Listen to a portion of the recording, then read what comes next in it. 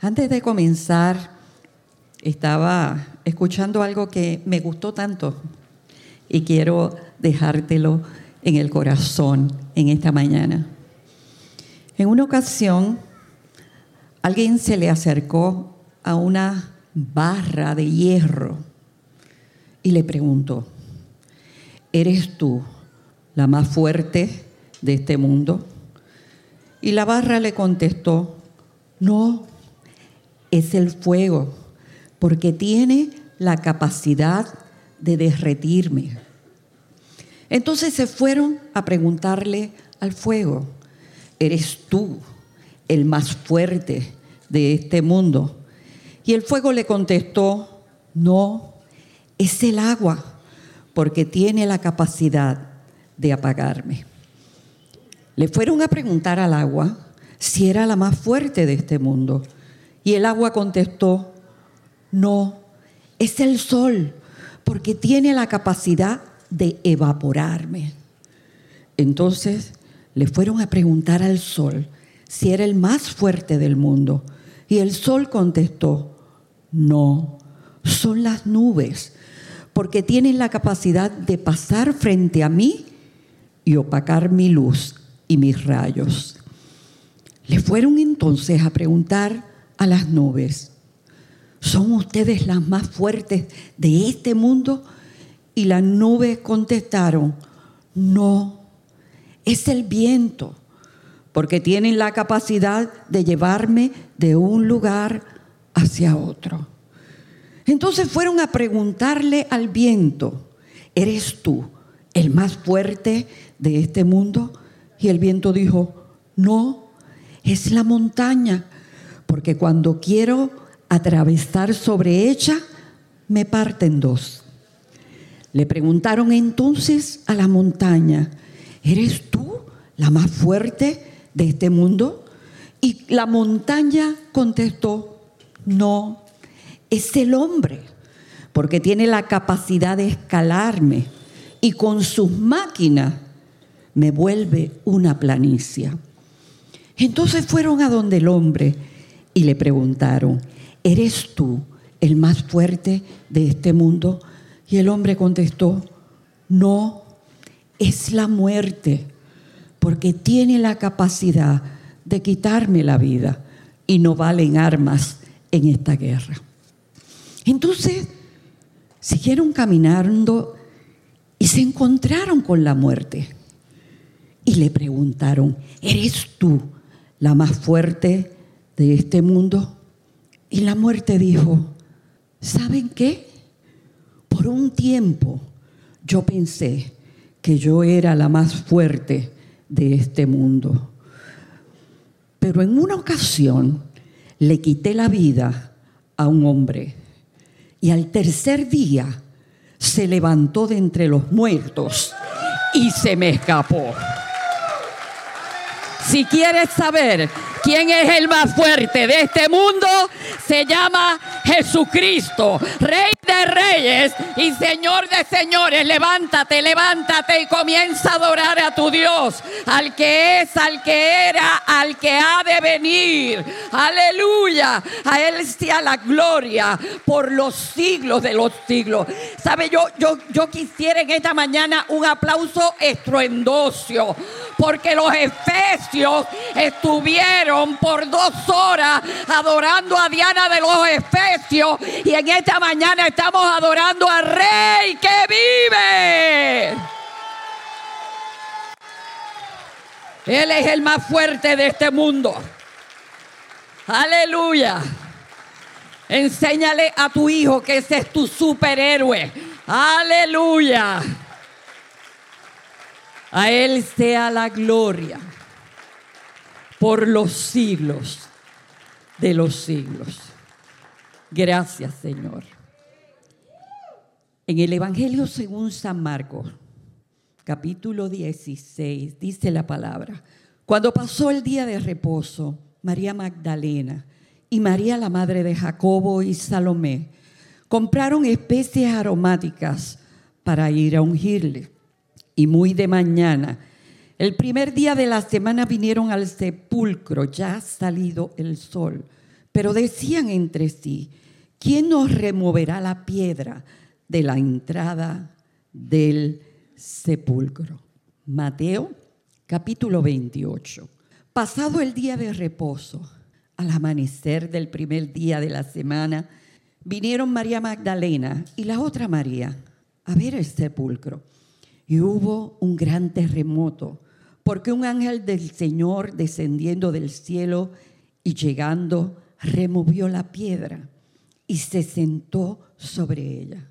Su aspecto era como un relámpago y su vestido blanco como la nieve. Y de miedo de él los guardas temblaron y se quedaron como muertos. Mas el ángel respondió y dijo a las mujeres: no temáis vosotras, porque yo sé que buscáis a Jesús, el que fue crucificado. No está aquí, pues está resucitado como dijo. Venid y ved el lugar donde fue puesto el Señor. E id pronto y decida a los discípulos que ha resucitado de los muertos. Y he aquí, va delante de vosotros a Galilea, allí le veréis. Gracias, papá, por tu palabra. Extiende las manitas ahí sentadito al que te queda a tu lado y bendícelo. Padre, te damos tantas gracias en esta mañana hermosa. Qué privilegio poder bendecir a mi esposa, a mi esposo, a mi amigo, a mi amiga, a mi hermano en esta mañana. Te pido una bendición muy especial para la vida de él. Gracias porque yo sé que me has dado el don de bendecir. Así que voy a bendecir su casa, su familia, sus finanzas, su salud. Y voy a declarar que ningún arma en contra de él y de ella prosperará. Tú eres el Dios que detrás y delante le has rodeado y tu mano poderosa estará sobre su vida. Alcanzará y verá cumplirse el propósito que tienes para él. Lo bendigo en esta hora, en el nombre de Jesús. Amén. Gracias, Señor. Amén. No hay cosa más maravillosa que tener un corazón agradecido. La persona que sabe agradecer todo lo que Dios te da es la persona que recibe doble bendición en su vida. Esta mañana estaba viendo unos judíos ortodoxos y su manera y sus costumbres y sus liturgias que ellos tienen de cómo adorar a Dios. Y me estuvo muy curioso que él estaba diciendo que ellos tienen una oración pegada a la puerta del baño. Siempre que ellos salen de hacer alguna necesidad en el baño, tienen que hacer una oración dándole gracias a Dios por los orificios que Dios puso en el cuerpo para poder eliminar todo aquello que daña este cuerpo. O sea, son detalles tan pequeños y que a veces no le damos ninguna importancia. Pero siempre los que tengan corazones agradecidos serán bendecidos doblemente. Aquellas mujeres se levantaron muy temprano en la mañana con especias aromáticas y se fueron camino a la tumba de Jesús. Pero iban con un pensamiento en su cabeza. Número 1, iban diciendo: queremos llegar allí y queremos ungir el cuerpo del Maestro. Pero tenemos un problema. La piedra que está puesta sobre la tumba es muy grande. ¿Quién no las podrá remover? A mí me encantan las escrituras porque la palabra del Señor es tan detallista. A veces pone unos detalles que nosotros pasamos por alto, pero que Dios los ha puesto ahí con un propósito divino. Así que cada cosa que está escrita ahí tiene un significado para nuestra vida espiritual. Quiere decir que aquellas mujeres iban con una encomienda que ellas mismas se habían puesto, pero había un problema. La piedra que estaba en aquel lugar, ¿quién la iba a remover? Porque era demasiado de grande. ¿Sabe que hay problemas en nuestra vida que nos parecen como imposibles de remover? Hay situaciones en nuestra vida que pensamos que si una mano poderosa no se mueve en favor de nosotros, esa crisis, ese problema, esa situación nunca se resolverá. Ese era el primer problema, pero el segundo problema está ahí mismo en Mateo, capítulo 27, y dice la Escritura que después de haber sepultado a Jesús, entonces los fariseos y los sacerdotes vinieron donde Pilato y le dijeron: necesitamos que mandes a sellar la tumba y necesitamos que pongas guardias alrededor de la tumba, porque a este hombre se le ocurrió decir que al tercer día iba a resucitar. Y a lo mejor a los discípulos se les ocurre llegar a aquel lugar, robar el cuerpo de él, para después levantar una revuelta diciendo que él resucitó. Así que el problema de estas mujeres se agravó, porque no solamente la piedra era grande. Segundo problema, la habían sellado. Y tercer problema, allí estaban los guardias. Que muchas situaciones nosotros tenemos que enfrentar en la vida, que a veces pensamos que no las vamos a poder resolver. Mi abuelita era proverbista y uno de sus proverbios que ella se inventaba era uno que decía: de las penas de este mundo solamente una es verdad, que las penas que uno siente no lo sienten los demás. ¿Sabes por qué? Porque cuando nosotros miramos nuestro problema pensamos que es el más grande, pensamos que es el más terrible, pensamos que es el más difícil y pensamos a veces que no tiene solución. Así que aquellas mujeres llegaron a aquel lugar y cuando llegaron fueron sorprendidas porque había ocurrido un terremoto y la piedra que estaba tapando aquella tumba había sido removida. ¡Qué sorpresa! ¡Qué sorpresa! Es maravilloso saber que cuando estoy pasando mi tiempo de crisis y cuando estoy pasando mi tiempo de adversidad, fuera de mi vista, ya Dios está haciendo cosas a favor de mi vida. Yo pienso que no va a ocurrir nada, pero fuera de mi vista hay un movimiento que yo no veo, que un día menos pensado me va a sorprender.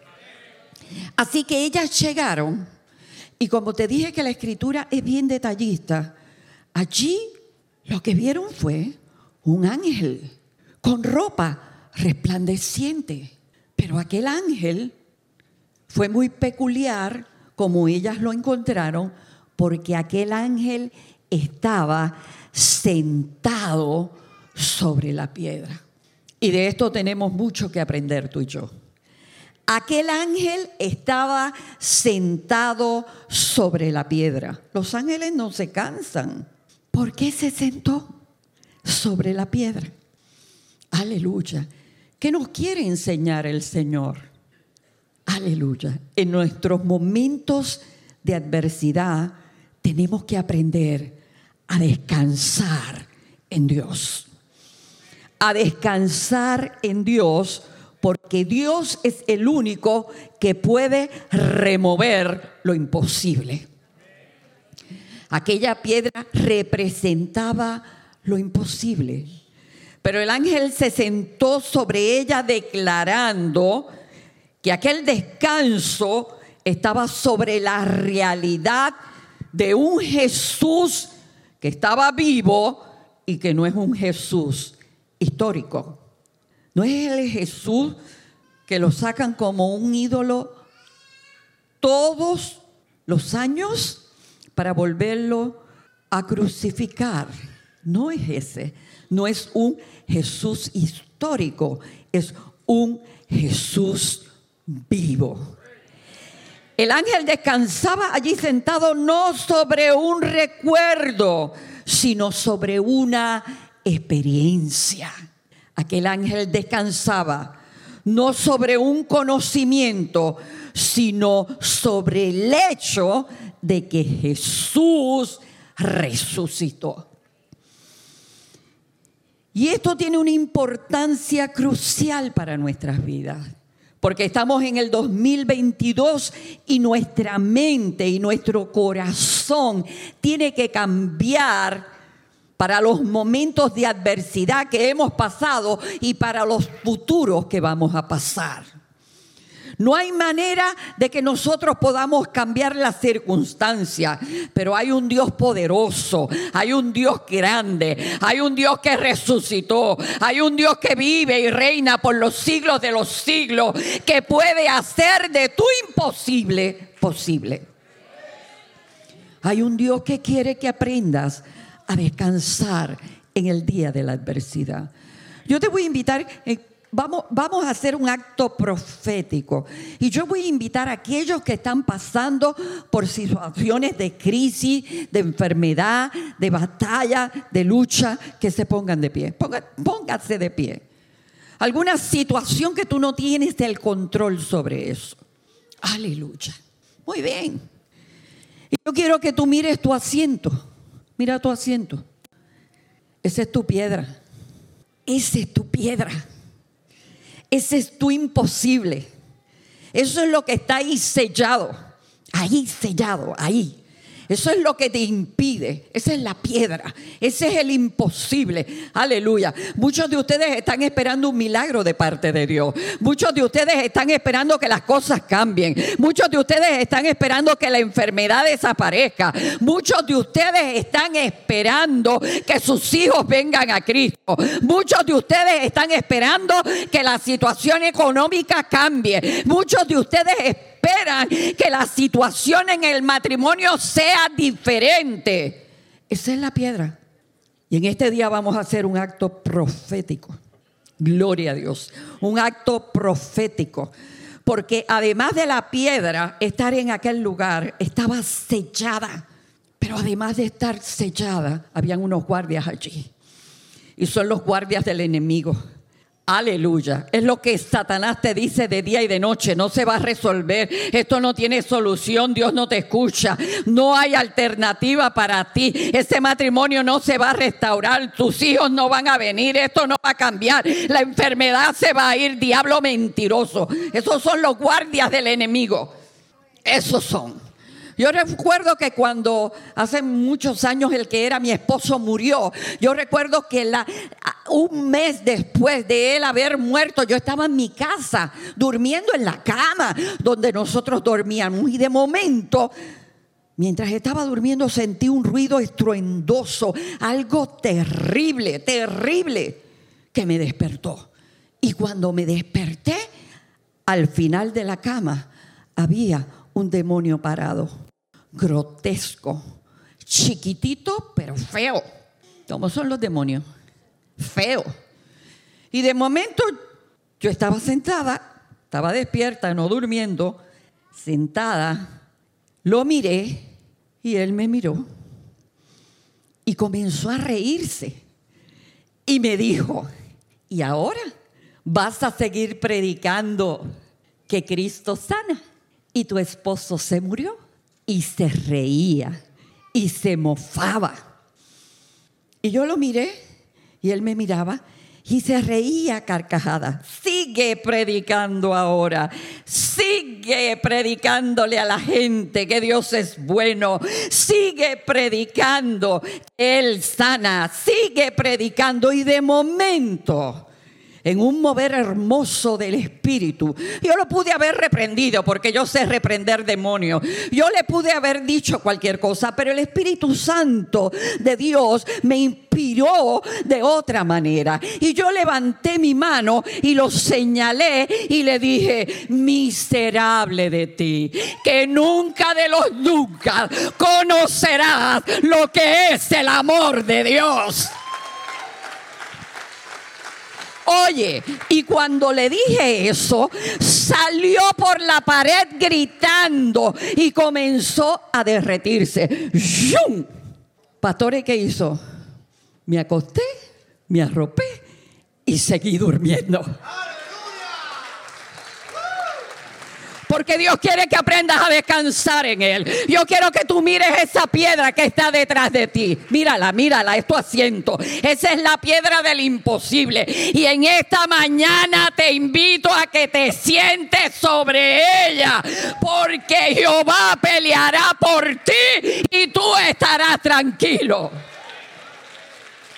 En medio de la prueba, aprende a descansar en Dios. En medio de la prueba, aprende a confiar en Dios. Dile al diablo esta mañana: estoy sentado sobre mi crisis. Estoy descansando porque papá pelea por mí. Estoy descansando porque Él venció y me hace más que vencedor en medio de la prueba. Estoy tranquilo y estoy descansando. Lo próximo que el ángel dijo: no temáis, no temáis. ¿Sabe que eso es una palabra de consolación? No temas. Eso no lo puede decir cualquier persona. Eso lo puede decir el que tiene autoridad para decirlo. No temas, no temas. Es una palabra que te consuela. Eso no es una palabra que te alienta. Luego le dijo: no está aquí. Eso es una palabra de esperanza. No está aquí. ¿Sabe qué? En el 2022 todavía Dios le está diciendo a muchas personas: no estoy aquí, no estoy aquí, no estoy aquí, no estoy aquí, no estoy aquí. Porque lo buscan en lugares equivocados. Hay lugares donde Dios no está. Y la gente lo busca en esos lugares. Mire, yo me veo tan joven, pero soy del siglo pasado. Yo nací en el siglo pasado. Así que Dios me ha dado la oportunidad de estar en 2 siglos a la vez. Y cuando yo era pequeña y me criaba aquí en Arecibo, toda mi vida he vivido en Arecibo. Cuando yo era pequeña y me criaba, para mi época, el 90% de los puertorriqueños eran católicos espiritistas. ¿Qué clase de mercocha, verdad? Eso era una mercocha, hermano. Pero el 90% de los ciudadanos de Puerto Rico eran católicos espiritistas. Quiere decir que yo me crié frente al colegio La Milagrosa de las monjas. Allí me crié yo, en una casa vieja, allí, frente al colegio. Una casa de madera, de altos y bajos. Y yo vivía en los bajos. Y yo me pasaba cruzando la calle para estar con las monjitas todo el día. Yo era de las que le almidonaba las cofias que se ponían en la cabeza, como la novicia voladora. Eso había que almidonarlo y tostarlo para que se quedara así paradito para arriba. Era un proyecto. Y yo me pasaba con las monjas allí. Pero todos los jueves mis papás me llevaban a un centro espiritista donde se reunían todos los jueves allí, todos los jueves. Ellos le llamaban un templo. Era una reunión en una casa. Pero yo recuerdo que de niña me llevaban allí. También recuerdo que cuando entraba al colegio y quería limpiar la capilla, cada vez que cruzaba de un lado a otro, allí estaba el Santísimo, el ídolo, y para poder cruzar de un lado a otro me tenía que inclinar y presinar y pasaba. Pero si tenía que volver a pasar, tenía que volverme a inclinar y pasaba. Y un día haciendo eso, miré para todos lados que no estuvieran las monjas y yo dije: ¿pero para qué me voy a doblar si no me ve? Yo estaba chiquita, ¿para qué me voy a doblar si no me ve? Entonces lo que hice fue mirar a ver que no hubiera ninguna de las monjas y crucé para allá y crucé para acá y crucé para acá y el que estaba allí no me dijo nada. Así que desde ese momento yo pensé, si este es Dios, pues no sé dónde está porque aquí no está. No me dijo nada. Pero otro día que me llevaron al centro espiritista jueves por la noche. Yo recuerdo que yo llegué al centro, había una mesa con un mantel blanco, con un vaso de agua. Te estás riendo. Y entonces allí aquella mujer ponía las manos y empezaba así a poner las manos, porque el diablo siempre le ha encantado imitar lo que es de Dios. Y entonces empezaba a temblar y a poner las manos para que el Espíritu se manifestara. Y yo recuerdo que yo estaba pequeñita y me senté en una sillita, y cuando ella estaba a punto de entrar en su trance, yo vine y crucé mis piernitas. Y yo crucé las piernitas así, viendo todo aquello, yo mirándolo todo. Y cuando crucé las piernas, la que estaba sentada en la mesa abrió los ojos y me miró y me dijo: niña, descruza esas piernas, porque mientras las tengas cruzadas, el Espíritu no se puede manifestar. Y yo recuerdo que yo descrucé mis piernas y yo dije: ¿qué clase de Dios es este? Tan débil, que porque yo cruce las piernas, Él no se puede manifestar. Y a mí me dicen que aquí está Dios. Aquí tampoco está Dios. Cuando yo me convertí al Señor, que recuerdo que me convertí en una campaña, yo fui a una campaña. Allí realmente yo no me convertí, allí me convirtieron. Sí, porque antes te agarraban y te convertías o te convertías. Ellos tomaban literalmente lo que dice la Escritura: esfuérzalos a entrar. Eso era esforzado. Esforzado. Mire, yo recuerdo que yo llegué y hicieron el llamado y yo no quería pasar. Yo nunca había visto el mover del Espíritu. Y allí comenzó una manifestación carismática del Espíritu. Y yo vi a la gente brincando y vi a la gente temblando y vi a la gente moviéndose. Y se me pareció al otro. Y yo dije: ay, esto se parece a aquello.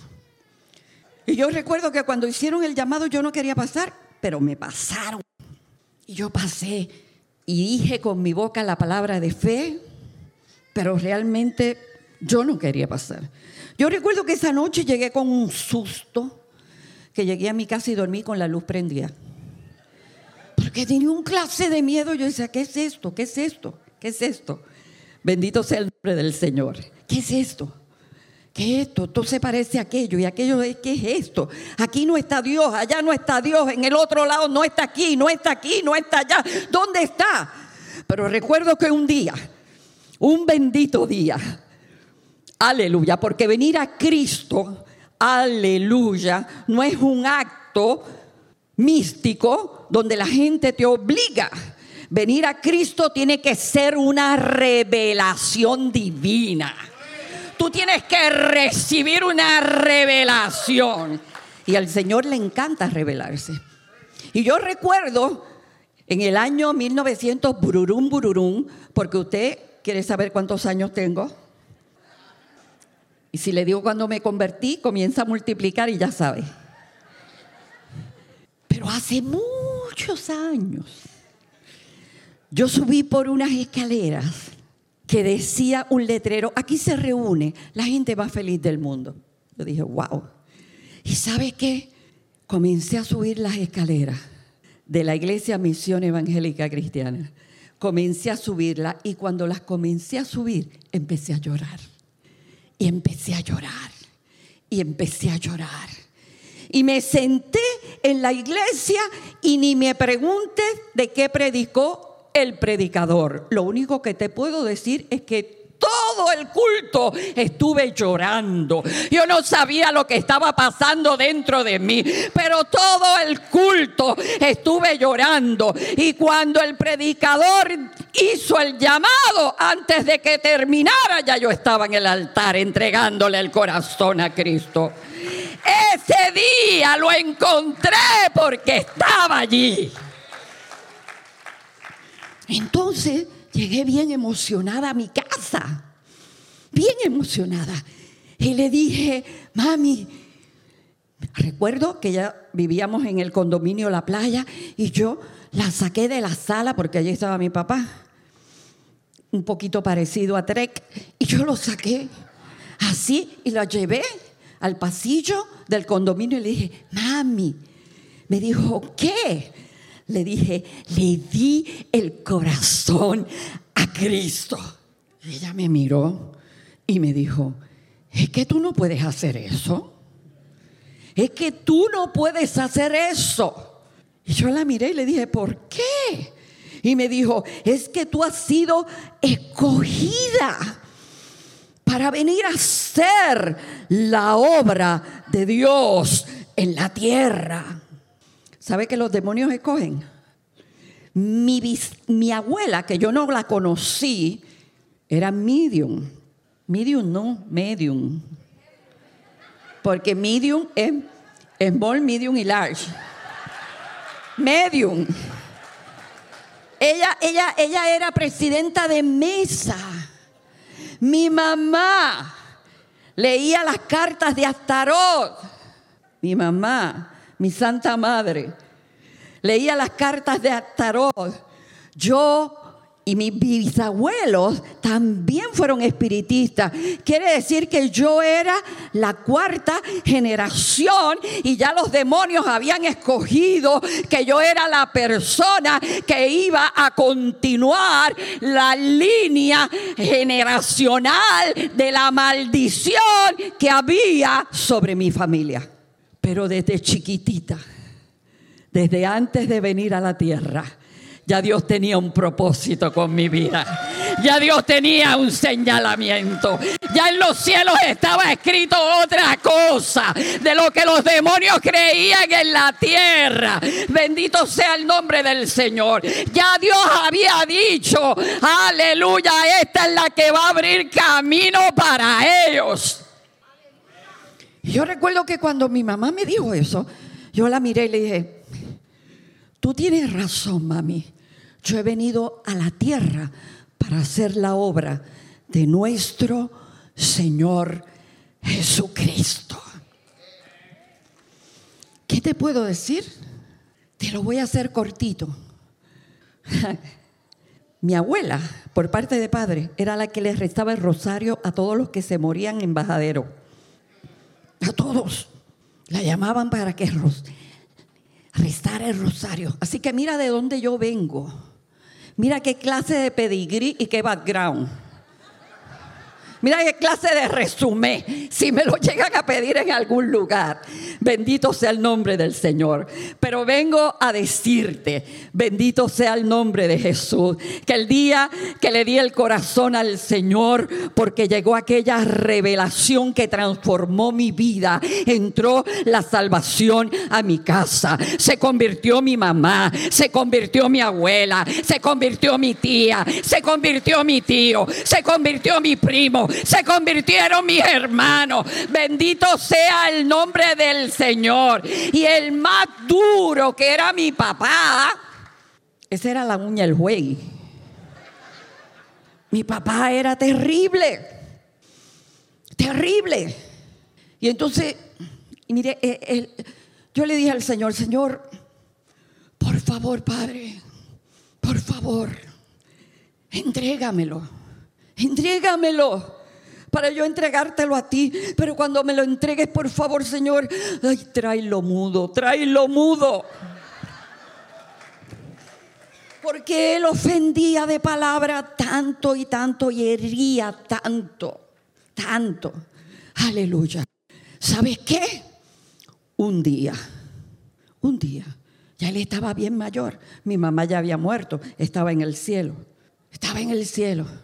Y él se pasaba cantando, espérame en el cielo, corazón, si es que te vas primero. Y yo decía, todavía no te puedes esperar en el cielo, porque si tú te mueres, para el cielo tú no vas. Y entonces yo le dije, Señor, entrégamelo. ¿Y sabes qué? Un día, mi papá fue bien maltratante en mi casa conmigo. Era bebedor, alcohólico, bien maltratante. Y Dios tenía que bregar con mi vida y sanar muchas cosas. Y entonces un día me llamaron y me dijeron, ¿le dio algo a tu papá? Cuando llegué a la clínica le habían dado 7 infartos cerebrales. El doctor me dijo, aquí ya no le queda materia gris. Yo no sé ni cómo está vivo. De verdad que no sé ni cómo está vivo. Y yo decía dentro de mi interior, y yo sé por qué está vivo. Y yo sé por qué está vivo.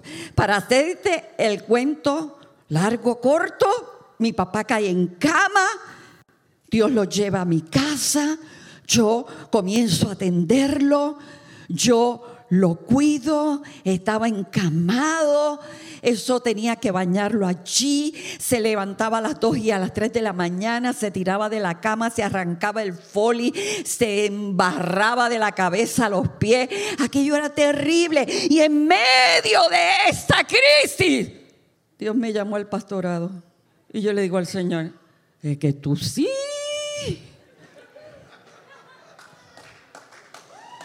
Que tú sí. Aleluya.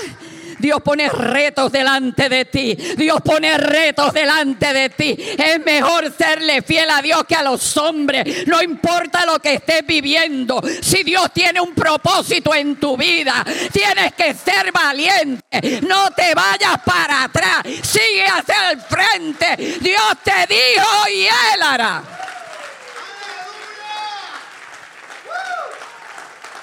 Y yo comencé a cuidarlo y a bañarlo. Y como él no tenía mente, me decía, usted se parece a una hija que yo tengo. Usted es la enfermera, me trata muy bien. Se parece a una hija que yo tengo. Había perdido su mente total. Y yo dije, Señor, aleluya. Y un día le dije a la hermana Damaris, yo quiero que tú vayas a casa conmigo. Papi está volado, pero yo quiero presentarle el plan de salvación para él. Y entonces ella llegó y comenzamos a orar. Y después de haber orado, le presentamos el plan de salvación. Y mi papá abrió su boca y dijo, yo quiero aceptar a Jesucristo como mi Salvador. Y lo aceptó. Y luego le pregunté, papi, ¿cómo te sientes? Y me dijo, me siento como el hombre más feliz del mundo. Yo dije, algo pasó dentro de él. Algo pasó dentro de él. Ya la mente la había perdido. Yo lo atendía con amor a pesar de la vida dura que nos dio a mí, a mi hermano, a mi mamá que la golpeaba. Oye, porque antes las mujeres eran aguantonas, pero de verdad. Momentos difíciles que vivimos. Y fueron muchas las cosas que tuve que perdonar. Y mientras lo cuidaba, Dios me iba sanando. Y mientras lo cuidaba, Dios me iba restaurando. Y recuerdo que la noche antes de morir, yo entré al cuarto para cerrar sus ventanas para que no le diera frío. Y cuando entré, comencé a bajar las ventanas, lo arropé y me dijo, ¿para dónde tú vas? Y yo le dije, para ningún sitio, aquí, esta es mi casa. Y me dijo, esta no es tu casa, esta casa la pago yo. Esta casa la pago yo, esta es mi casa, tú aquí no te puedes quedar. Y yo le dije, está bien, lo arropé. Mire las cosas que hace Dios, lo arropé. Y cuando voy a apagar la luz, que me viro de espalda, que voy a apagar la luz, escucho a mi papá decirme, hija. Mi papá nunca me había llamado hija. ¿Sabe? Una de las cosas con las que mi papá me lastimaba, él era un hombre bebedor, sumamente celoso, y siempre le dijo a mi mamá que yo no era su hija. Porque los celos eran una cosa diabólica, ni te cuento. Y cuando me viro de espalda, que escucho la voz de mi padre que me dice, hija, entonces yo me volteo y lo miro y me está mirando con aquellos ojos de amor y me dice, hija, Que Dios te recompense todo lo buena hija que has sido conmigo. Esa noche Dios terminó de sanar mi corazón. Me fui a la sala a llorar, a llorar, a llorar, a llorar. Y cuando mi esposo llegó, que me vio llorando, me dijo, ¿se murió? Y yo le dije, no. Pero un día, al otro día, le di su comidita, que todo se lo tenía que hacer licuado. Estaba mi hijo, estaba mi hija, estaba el esposo de mi hija y estábamos todos en el cuarto. Acababa de comer. Y le dice, ¿te gustó la comida? Y me decía que sí. No me conocía, me decía que sí. ¿Te gustó? Sí, me la comí. Estoy fuerte, me decía, estoy fuerte. ¿Y sabes qué? Cuando dijo estoy fuerte, ahí mismo le dio otro infarto cerebral. Se le viró la boca. Se le viraron los ojos, comenzó a convulsionar y yo puse las manos sobre él y comencé a orar y comencé a orar y comencé a decirle, Señor, si es el momento, en tus manos entrego el espíritu de mi Padre, porque ya él te pertenece. Y orando, orando, orando, escuché la voz de Marcos que me dijo, se fue mami, se fue, y se lo entregué en las manos del Señor. Lo que Dios te ha prometido te lo va a cumplir. Lo que Dios ha dicho de ti, eso va a ser. Aunque parezca imposible. Aunque parezca imposible. Pero hay lugares realmente donde Dios no está. No está. Jesucristo se levanta de aquel lugar, de aquella tumba. Y allí, en aquel evento, operó el Padre, operó el Hijo y operó el Espíritu Santo. Jesucristo se levantó en ese poder. La Trinidad completa estuvo allí, en ese acontecimiento.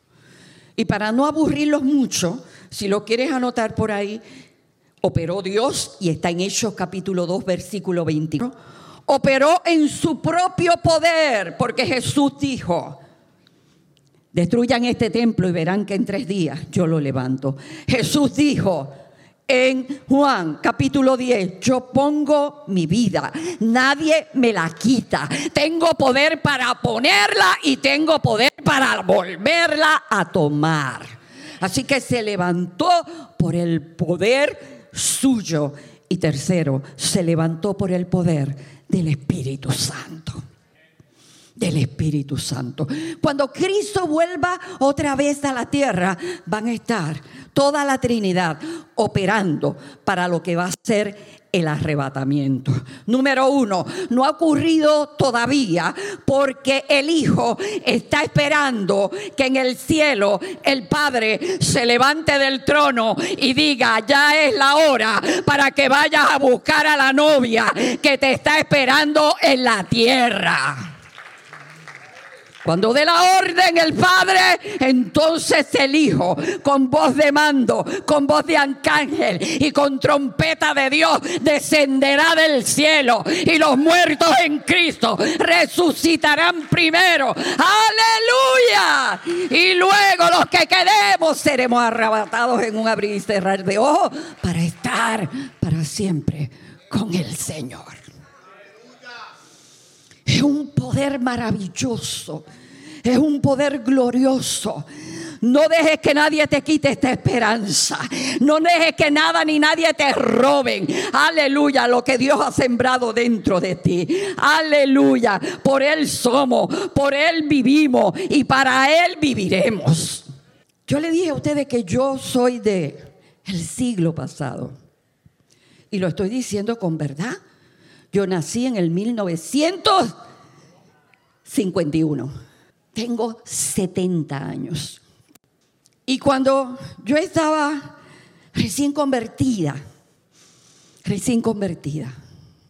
uno escuchaba las campañas por radio, porque antes no había las facilidades que hay ahora. Todos estos muchachos esta es una generación cibernética. Yo de eso no sé mucho, ni entiendo mucho. Gloria a Dios por todos los que Dios pone a mi alrededor que me ayudan. pero yo no soy cibernética.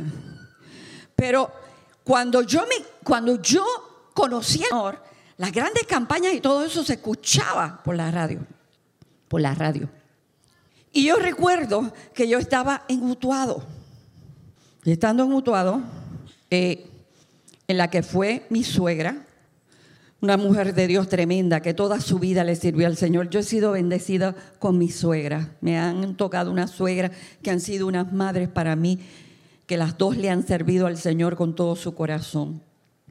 Y yo recuerdo que yo estaba en casa de mi suegra y estaban dando una campaña por radio. Y venía a predicar un mexicano que se llamaba Fierro. ¿Se acuerda, hermano? ¿Sí? Fierro, un mexicano chiquitito así, un poquito chiquitito, él estuvo en nuestra iglesia, así. Fierro, aleluya. Y Fierro le dio cáncer terminal. Le dio un cáncer terrible. Él era evangelista, él daba las campañas, él oraba por los enfermos pasaban, él ponía sus manos, los enfermos se sanaban y él volvía a su casa con su cáncer. Fierro se casó con una puertorriqueña y él era mexicano. Y entonces el cáncer comenzó a mestatizarse por todo su cuerpo y ya casi no se podía mover. Y cuando llegaba de las campañas, la esposa tenía que lavarle los dientes porque ya el cáncer era en su hueso y ya casi no podía hacer movimiento. Y entonces yo recuerdo que Fierro, su esposa, cada vez, él cuenta, porque él estuvo en mi iglesia, cada vez que la esposa lo iba a arropar por las noches, le decía: Fierro, hoy no te sanó el Señor. Y él la miraba y le decía: no, hoy no, mi puertorriqueñita, pero quizás mañana. Pasó el tiempo y ella seguía diciéndole lo mismo: hoy no te sanó el Señor. Y él volvía a contestarle: no, mi puertorriqueñita, pero quizás mañana. Y Fierro le dijo el médico: ya no se puede mover más. Tiene que quedarse en su casa porque ya está a punto de partir. Y él le dijo: doctor, tengo una campaña en Puerto Rico. Y el médico le dijo: no le doy permiso para que vaya, no puede ir. Y él le dijo a la esposa: esto va a ser lo último que yo haga, yo voy a ir. Y la esposa le dijo: pero Fierro, yo voy, mujer, yo voy. Ya no podía caminar, estaba en sillón de rueda. Y Fierro llegó a dar la campaña a Manatí, Puerto Rico. Fierro estaba en Manatí, yo estaba en Utuado, escuchando la campaña con mi suegra. Y esto fue el texto bíblico que Fierro utilizó. Y dijo, lo subieron a la tarima en su sillón de ruedas y Fierro comenzó a decir: si el mismo Espíritu que levantó a Jesucristo de entre los muertos mora en vuestros cuerpos, el mismo Espíritu que levantó a Jesucristo de entre los muertos vivificará vuestros cuerpos mortales. Y cuando dijo eso, yo comencé a escuchar gritos y gritos y gritos y gritos. Y yo decía: ¿pero qué pasa? ¿Pero qué pasa? Le decía ya a mi suegra: ¿pero qué está pasando ahí? Y la gente gritaba, Claro, yo no veía nada, yo escuchaba. Y la gente gritaba. Y yo decía: ¿qué pasa? Y él volvía a repetir: si el mismo Espíritu que levantó a Jesucristo de entre los muertos, si ese Espíritu mora entre vosotros, vivificará. Aleluya, vivificará. Y de momento escucho la voz de una mujer que era su esposa, esposa que le gritaba: fierro, siéntate, fierro, siéntate, fierro, siéntate. Bendito sea el nombre del Señor. Mira lo que pasó cuando él dijo esa palabra. El Espíritu de Dios vino sobre él y Fierro se levantó de la silla de ruedas y comenzó a correr por toda la plataforma de un lado a otro y decía hacia el Espíritu de aquel que levantó a Jesucristo de entre los muertos. Pero él se levantó y él no sabía que estaba de pie. Y como él no sabía que estaba de pie, la esposa siguió con el sillón de ruedas detrás de él. Fierro, siéntate, Fierro, siéntate. Porque el médico dijo que sus huesos ya estaban quebrados, que cualquier movimiento le iba a fracturar la espina dorsal. Y la esposa corriendo detrás de él. Y Fierro no se daba cuenta, seguía repitiendo la misma palabra. Y de momento, cuando cae en tiempo, Dios lo vuelve a la tierra. Cae en tiempo y escucha la voz de su esposa. Y cuando mira para atrás, ve el sillón de ruedas y se mira a él y se da cuenta que está de pie. Él le dice: nunca jamás me voy a volver a sentar ahí.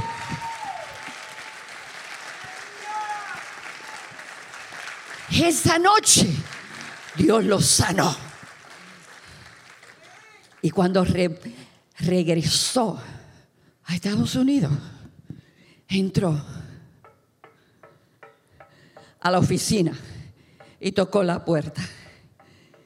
Y el doctor dijo: éntrenme a Fierro, porque lo esperaba en sillón de ruedas. Y cuando Fierro entró de pie, el doctor lo mira y le dice: ¿qué pasó? Y él le dijo: doctor, que el Dios a quien yo le sirvo me visitó. Aleluya. Hágame las pruebas porque Él me sanó. ¿Sabes qué pasó? El doctor, después de haber visto las pruebas, no todos los doctores hacen eso, no todos, pero el doctor, después de haber visto las pruebas, le dijo: ¿sabes qué, Fierro? No entiendo mucho, pero yo quiero ese Dios a quien tú le sirves. Y se convirtió. Después de eso, Fierro vino a nuestra iglesia, a la misión. Te vengo a decir en esta mañana, aleluya, que la resurrección de nuestro Señor Jesucristo significa que Él puso su vida para volverla a tomar. La resurrección de nuestro Señor Jesucristo significa que Él cumplió su promesa. Él dijo que Él volvería a tomar su vida y la tomó. La resurrección de nuestro Señor Jesucristo significa que Él nunca vio corrupción. La resurrección de nuestro Señor Jesucristo significa que esa resurrección fue eterna. La resurrección de nuestro Señor Jesucristo significa que es la victoria sobre la muerte.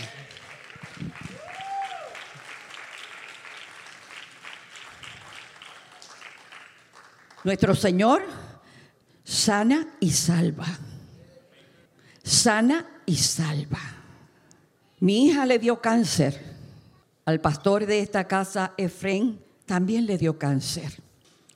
Pero hoy yo me siento sobre esa piedra para decirle al diablo, a los demonios, a los burladores, que la resurrección de nuestro Señor Jesucristo me garantiza que porque Él vive, todos los que hemos creído en su nombre también viviremos. Él dijo: yo soy la resurrección y la vida. El que cree en mí, aunque esté muerto, vivirá.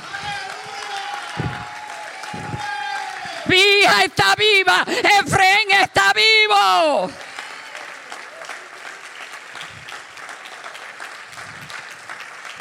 Están más vivos que nosotros. Y sanitos, no les duele nada. A mí me duele hasta la vida. La gente no se quiere morir. Le tienen temor a la muerte. para que te vayas contento en esta tarde, te voy a decir lo último. En una ocasión, un pastor le dijo a la iglesia: ¿cuántos se quieren ir con el Señor? Levante la mano aquí, ¿cuántos se quieren ir con el Señor? Amén. Todos nos queremos ir con el Señor.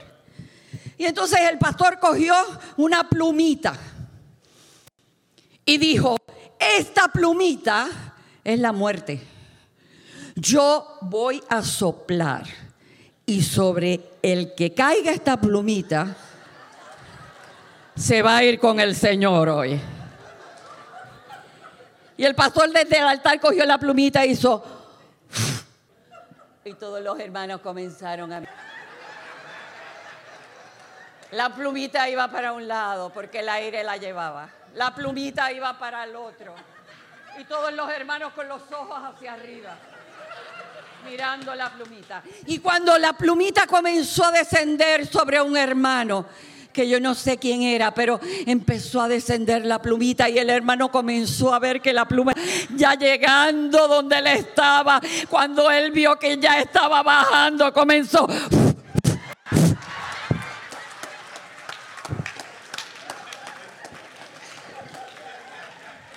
Todos nos queremos ir con Cristo, pero nadie se quiere morir. Pero en esta mañana, aleluya, ponte de pie y dile al diablo: ¿dónde está, oh muerte, tu aguijón? ¿Dónde sepulcro tu victoria? Si no has podido retener al Cristo de la gloria. Aleluya. Yo necesito que tú te vayas hoy de aquí victorioso. Yo necesito que tú te vayas hoy de aquí declarando. Aleluya. ¿Sabes lo último que hizo el ángel? Lo último que hizo fue comisionar a aquellas mujeres. Y les dijo: vayan y cuéntenle a los discípulos. Ellas entraron como servidoras y salieron como evangelistas. Vayan, comuníquenle, cuéntale a tu vecino, a tus hermanos, a tus amigos, al compañero de trabajo, que Cristo no es un Cristo histórico, que Él vive, que Él reina y que Él vuelve otra vez a la tierra.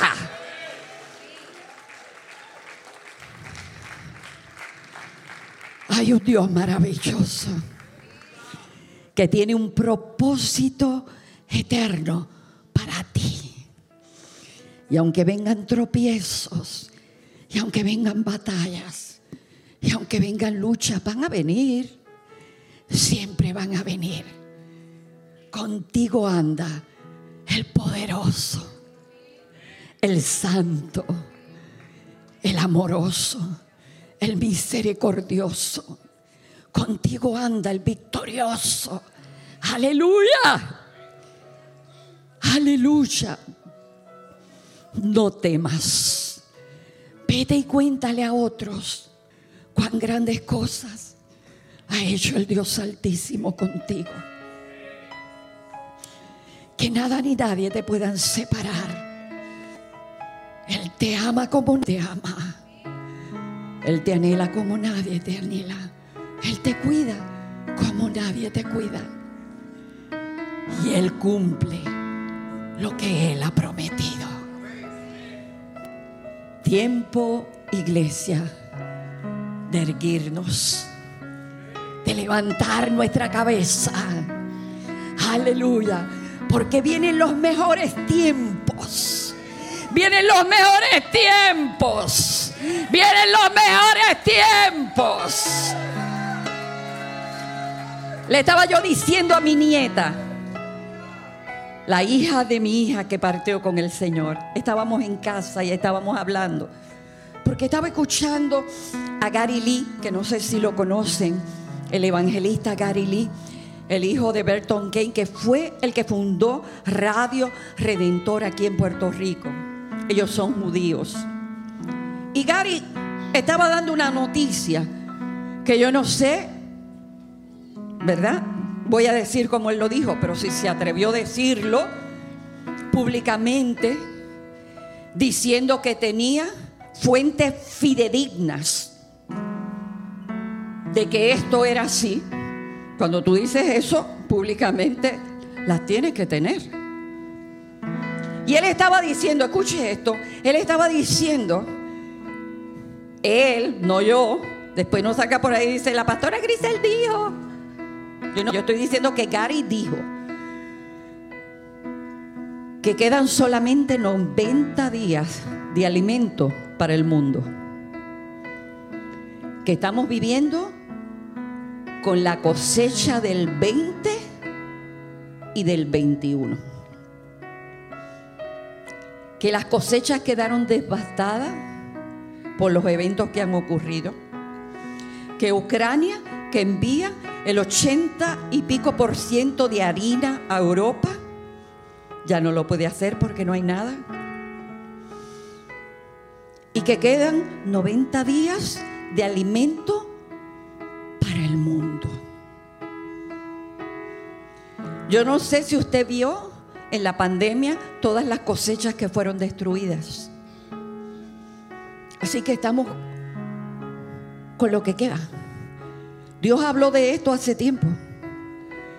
Pero entonces yo me siento con mi nieta, que se le ponen los ojos como dos bombillos cuando oye hablar de esto.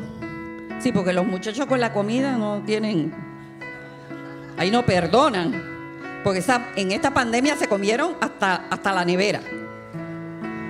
Entonces mi hija me abre los ojos, mi nieta me abre los ojos, y yo le dije, ¿sabes qué, mamá? ¿Sabes qué?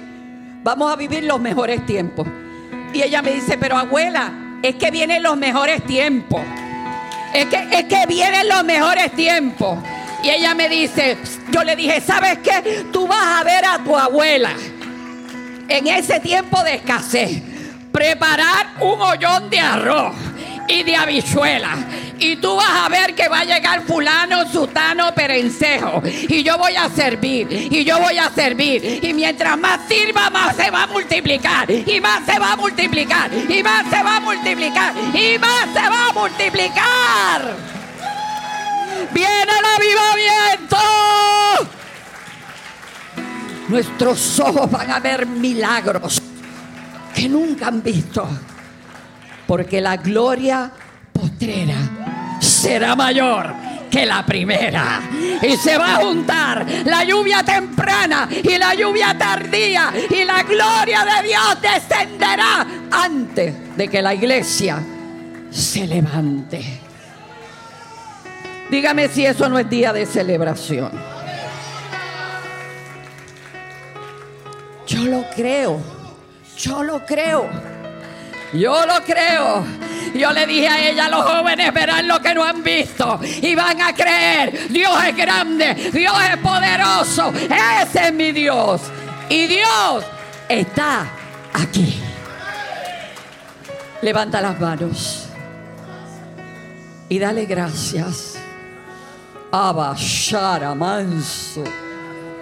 Ribande y amanso, rebacata la mahaya. Libacata la isheya. Rando suta la soleva y kiamahaya. Dale fuerzas al pueblo, Dios. Dale fuerzas al pueblo, Dios. Ese espíritu que levantó de entre los muertos a Jesucristo, vivifique la iglesia, fortalezca la iglesia, avive a la iglesia, renueve a la iglesia. Toda fe caída, todo brazo paralizado, toda rodilla que ha perdido fuerza, en esta hora reciba el toque del cielo. Reciba el toque del cielo. Recibe el toque del cielo. Recibe el toque del cielo. Rabashara bakata la bahaya. Risolanda la bakaya. Día de gloria, día de victoria, día de bendición, día de proclamar, aleluya, día de contar de tus maravillas. Te amamos, Señor. Te amamos con todo el corazón. Aleluya. Aleluya. Edwin, perdóname, pero siento algo tan fuerte en el espíritu. Tan fuerte. ¿Cuántos creen que nuestro Dios es más grande que el coronavirus? Si lo crees, dale un abrazo al que está a tu lado. Abrázalo y dile: Dios te bendiga. Vamos, vamos en victoria. Vamos a alcanzar. Viene tiempo de gloria. Viene tiempo de cumplimiento. Viene tiempo de que mi propósito se alcanzará.